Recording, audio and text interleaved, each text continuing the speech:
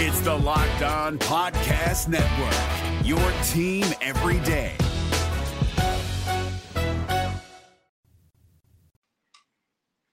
Coming up on Locked On Dodgers, Alex Vesia had a rough outing down in AAA. We're going to talk a little bit about that, and then we're going to dig into some of your questions about the strike zone we see on TV, Bobby Miller as a potential bullpen option this year, and a few other things. So that's what's on tap. So let's get Locked On Dodgers. You are Locked On Dodgers, your daily Los Angeles Dodgers podcast. Part of the Locked On Podcast Network, your team every day.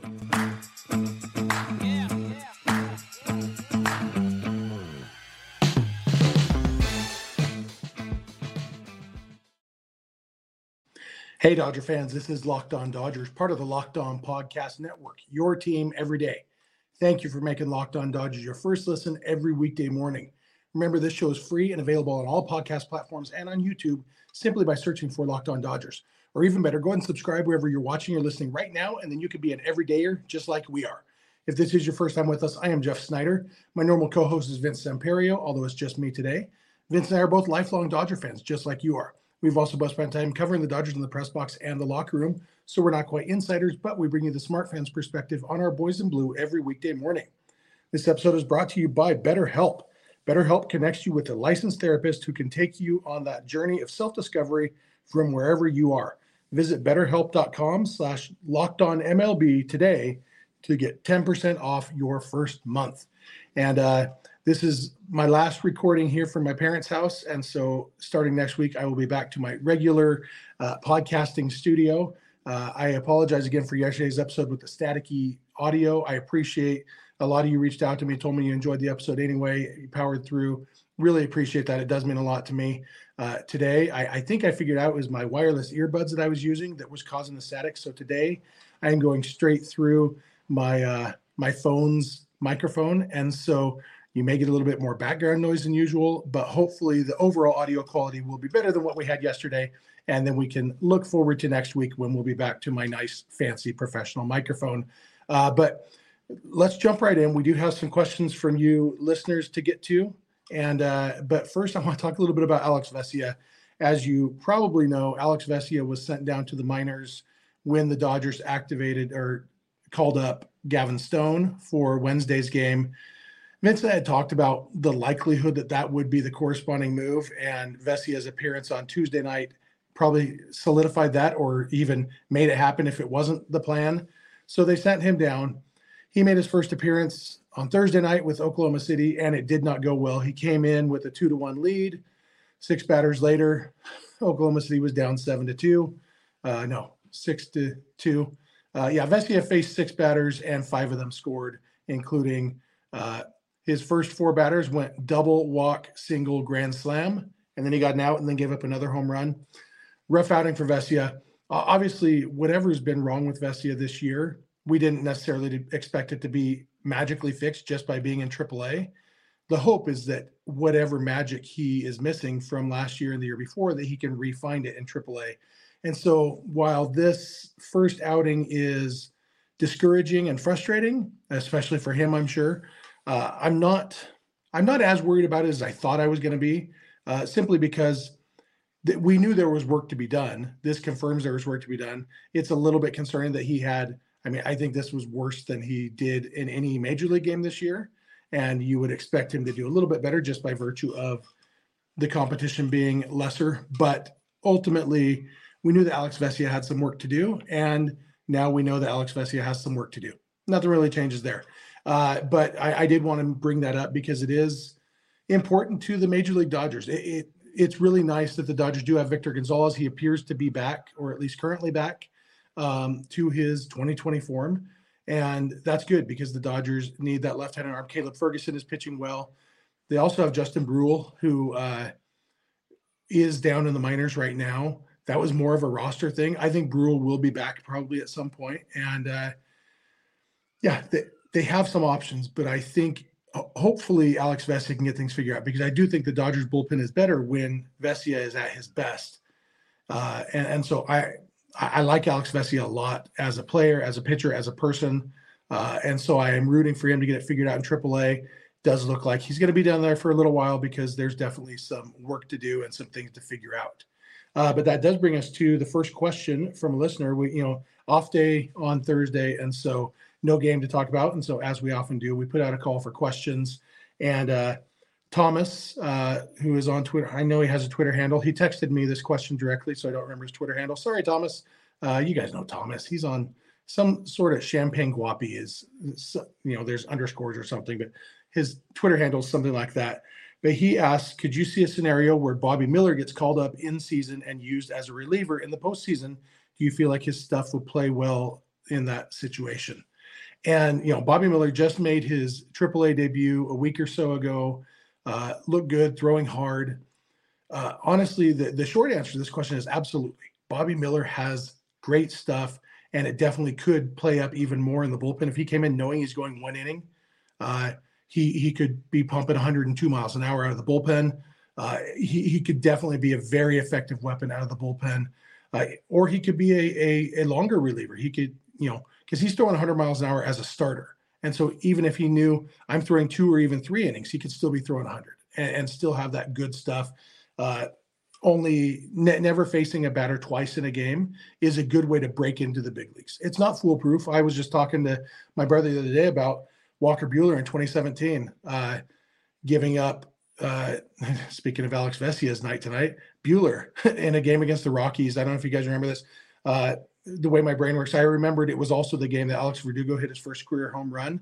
But Buehler came in and it might have been 2-0, 2-1. The Dodgers were down, and Buehler, fourth batter he faced, hit a grand slam. So you can guess how the first 3 went. Buehler has great stuff too, and you would have thought it would have played up in relief. So it doesn't always work. And Buehler, that was kind of the thought with him in 2017, was get him up here, get him pitching in relief, and he might be able to help us in the bullpen in the postseason. Ultimately, it didn't work out. He didn't make the postseason roster, and instead they had guys like Brandon McCarthy and other guys who weren't really contributing, and it came back to bite them a little bit. Obviously, we know there were extenuating circumstances in that World Series, but it would have been nice to have a fully effective Buehler. And so, maybe one of the things they learned from that experience is to maybe, if that is their plan, maybe do it a little bit sooner to get Miller a little bit more experience in the big leagues. But, a lot of that does come down to how the rest of the bullpen performs over the next few months. Trading for, another point Thomas made in a follow-up text was that trading for relievers is never fun. And he mentions O'Neal Cruz and Yordan Alvarez, 2 minor leaguers that the Dodgers traded for relief pitchers. And ultimately, Yordan Alvarez has turned into a superstar in Houston. O'Neal Cruz has turned into a potential superstar. He's currently hurt, maybe out for the season, definitely out for a long time, but very, very talented. And the Dodgers got Tony Watson for O'Neal Cruz. They got Josh Fields for Yordan Alvarez. Obviously 2 trades they wouldn't mind taking back, but at the time they needed relief pitching. Andrew Friedman, though, has said that he hates trading for relievers. He hasn't mentioned those names specifically, I don't think, but that's what he's saying is it's no fun to trade a good minor league prospect for a reliever who may or may not work out. And relievers are so volatile, so hard to tell if they're going to work out. I don't think the Dodgers want to trade for any bullpen help, at least nothing of any value.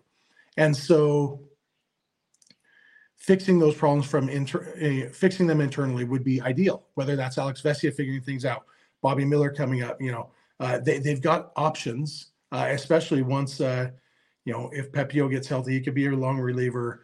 Michael Grove, they've got so many starters when everybody's healthy that some of those things could happen. But I think the Dodgers are hoping to have a strong bullpen that without the need to go out and trade for anybody at the trade deadline. I think that's the goal. And so Bobby Miller could definitely be a key part of that goal. Miller is long-term. He's a starter, and the Dodgers see him as a starter. His value is as a starter. But for this year, it definitely could make sense to have him in relief. Thank you, Thomas, for that question. I've got a few more questions to answer from you guys, so I'm going to come back in a minute and do that. I want to thank you again for making Locked On Dodgers your first listen every weekday morning. And please keep it Locked On Dodgers. This episode is brought to you by Rocket Money. Those free trials. Try it free for 30 days. Just give us your credit card number, and then as long as you cancel before you get billed, before the 30 days are up, you don't have to pay for anything. And if you're anything like me, you end up paying for things because you forget to cancel and, out of sight, out of mind. Well, Rocket Money is here to get things back in sight and in mind by letting you cancel these things. In fact, more importantly, find the things that you're spending money on and then cancel them. Rocket Money will go through you just link up your credit cards. It goes through and it finds, hey, you've got this subscription, this subscription, this subscription. And you can look and say, oh, I didn't know I had that. I don't want to be paying for that. Oh, I remember signing up for that free trial. I've been paying for that for 3 years. Whatever it is, right there within Rocket Money, there's a little cancel button. You just say, hey, cancel this one for me, please. And Rocket Money says, yes, sir, or ma'am. And it cancels, and you don't have to do it's so easy. It's so convenient, and you can save hundreds and hundreds of dollars. So stop throwing your money away, cancel unwanted subscriptions, and manage your expenses the easy way by going to rocketmoney.com/lockedonmlb. That's rocketmoney.com/lockedonmlb. One more time, rocketmoney.com/lockedonmlb. All right, I am back. I want to thank you again for making Locked On Dodgers your first listen every weekday morning. If you're watching on the podcast or on YouTube, I'd love to hear your thoughts in the comments section. If you are listening on the podcast, love to hear from you through social media or email or whatever. I'll give you all that contact info at the end, like I always do. I also want to remind you, the Dodgers take on the Padres. First games against the Padres this year. It's going to be exciting tonight down in San Diego. And if you want to catch every pitch of the local Dodgers hometown broadcast with SiriusXM, just pull up the SXM app and search for Dodgers, and you can get it there. You can also listen to this podcast on the SXM app simply by searching for Locked On Dodgers. It's a great way to catch your Dodgers, great way to catch this podcast. So check that out. Moving on, we have another question. This one came via text message from our buddy Greg in Bartlett, Illinois. Greg is a loyal listener, frequent question asker, frequent commenter, and he is probably our most frequent texter. That's how we communicate. Love it. I'll give you the text number at the end too. It's great. It comes straight to my email. Really easy way to communicate with us. And Greg, this one's not specific to the Dodgers, but I thought it was a really interesting question, so I want to talk about it. He says, when we see the strike zone on TV, it appears in 2 dimensions, but my understanding is that the zone is 3D and that if the ball touches the zone at any point, it's a strike. Does this sometimes create an illusion for TV viewers about strikes that look like balls because they're out of the zone when they first cross the plate, but break into the zone as the ball travels through the zone? Or does the TV view somehow account for this? And this is a great question. And the short answer, Greg, is yeah, it can create that illusion. But I think it's not a huge deal. And I think it doesn't happen very often. And I'll explain why. Because I think, but this is my understanding of the TV strike zones. And, I have looked into it quite a bit. I think my understanding is correct. Don't quote me on it. If you're on Who Wants to Be a Millionaire and the question comes to that, call a better expert than me. But I think this is how it works, is that the TV zone is at the front of the plate. And so it's when the ball gets to the plate, where is it? That's what you see show up on the zone. And most pitches, most of the movement at that point that's going, the plate is only, 1.5 feet deep. And so when you're talking about 60 feet, 6 inches, or, after the release point, 55 feet, whatever it is that the ball's traveling, and it's got horizontal movement, like a lot of horizontal movement is 20 inches. So if something's moving 20 inches over 55 feet, the actual movement at the end in that last 1.5 feet is pretty negligible. We're talking about an inch or two of horizontal movement. And so if you're looking at a slider and say it's a arm side slider, and so the ball is coming towards the plate, it's starting, say it's a right-handed pitcher throwing a slider to a right-handed hitter throwing or to a left-handed hitter, let's say a backdoor slider. So it's starting in the right-handed batter's box and coming and trying to catch the outside corner of the plate. Yeah, it could be where it's outside when it gets to the front of the plate, but it does snip a little bit of the back of the plate. But also you got to remember the plate is not a square. It's what's that word? A pentagon, but not a perfect pentagon. You know what home plate's shaped like. You're a baseball fan. I don't need to explain that. Sorry.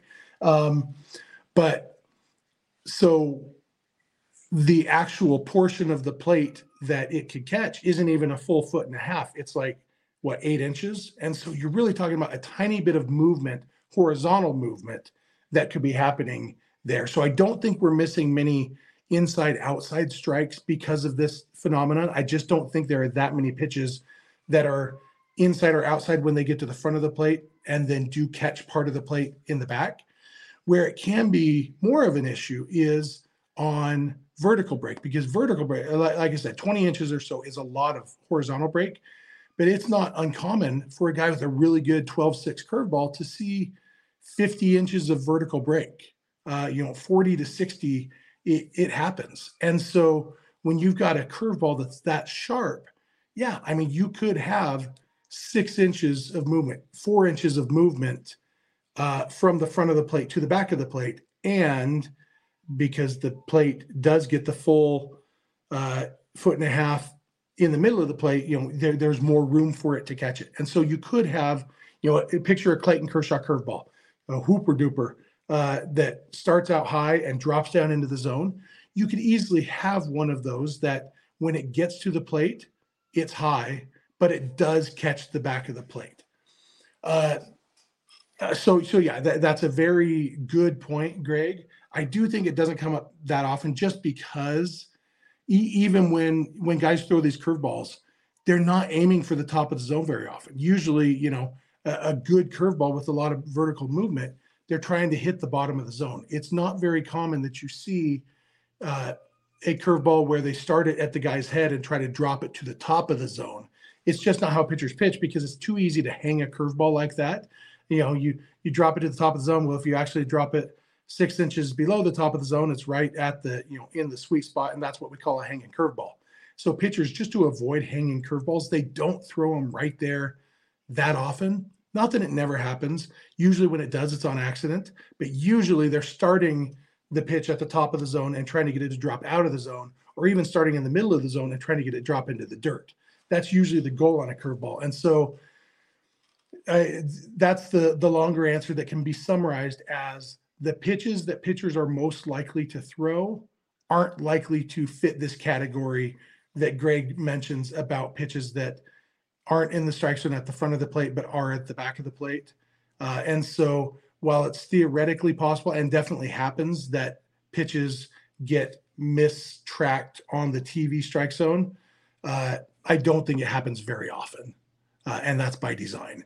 And I do think when they do implement the ABS, automatic balls and strikes, the robo-umps, whatever you want to call it, computers are great, and they will account for all of that. It will be a 3D zone, and I mean it's basic computing. It's not hard for them, and so you're already calculating a variable height on the strike zone, and it's easy enough to program when you've got a standard width and depth of the plate. So easy to program that in. It's not going to be an issue, and so. It would still continue to be an issue on TV a little bit, but you can see sometimes they do show the 3D models on TV, and they'll flip it around and it shows the plate, and it caught the very front of the plate, and by the time it got even to the back of the plate, it was low, but it caught the very front. You see that ABS will handle all of that just beautifully. Thank you, Greg, for the question. Love hearing from Greg. Love hearing from any of you on the text messages. Again, I'll give you that contact info at the end of the episode, so that you can reach out to us that way. I've got just one or two more questions from Twitter to go through when we come back. So I will come back and do that in a second. I want to thank you again for making Locked On Dodgers your first listen every weekday morning. And please continue to keep it Locked On Dodgers. This episode is brought to you by BetterHelp. BetterHelp, life is hard sometimes. Life can be challenging. There's so much going on in our lives, and sometimes it's really hard to prioritize yourself. And one of the best ways that you can prioritize yourself is prioritizing your mental health and giving yourself the opportunity to talk through things you need to talk through. Therapy can be a wonderful thing in your life that can help you, whether you need to figure out your priorities, how to take care of yourself better, how to create boundaries, set boundaries with family or friends so that you can focus on you a little bit, or even if you're going through something really hard, therapy can be a wonderful thing. And it's so easy to get caught up in life that you forget to give yourself what you need. So if you're thinking of starting therapy, you should give BetterHelp a try. It's entirely online. It's designed to be convenient, flexible, and suited to your schedule. You just fill out a brief questionnaire to get matched with a licensed therapist, and you can switch therapists anytime at no additional charge. So if you are thinking about it, find more balance with BetterHelp. Visit betterhelp.com/lockedonmlb today to get 10% off your first month. That's BetterHelp, HELP.com/lockedonmlb. All right, I am back. I want to thank you again for making Locked On Dodgers your first listen every weekday morning. I also want to remind you again about the SXM app. If you are a SiriusXM subscriber, you probably have access to the SXM app. It's available with most of their plans, and you can listen to the Dodgers hometown broadcast live as the game is going on. If you can't catch it on TV or in person or whatever, just pull out the SXM app and search for Dodgers, and you can listen to the game that way. It's a great way to keep track of your Dodgers while they're playing. I use it a lot. I listen to the Dodgers on SiriusXM a lot, whether it's in my car or on the app. There are just times when it's more convenient for me to listen than to watch, and SXM is a great way to do it. And of course, you can also listen to this podcast on the SXM app. All you got to do is search for Locked On Dodgers. All right. Last, I think, one or two questions.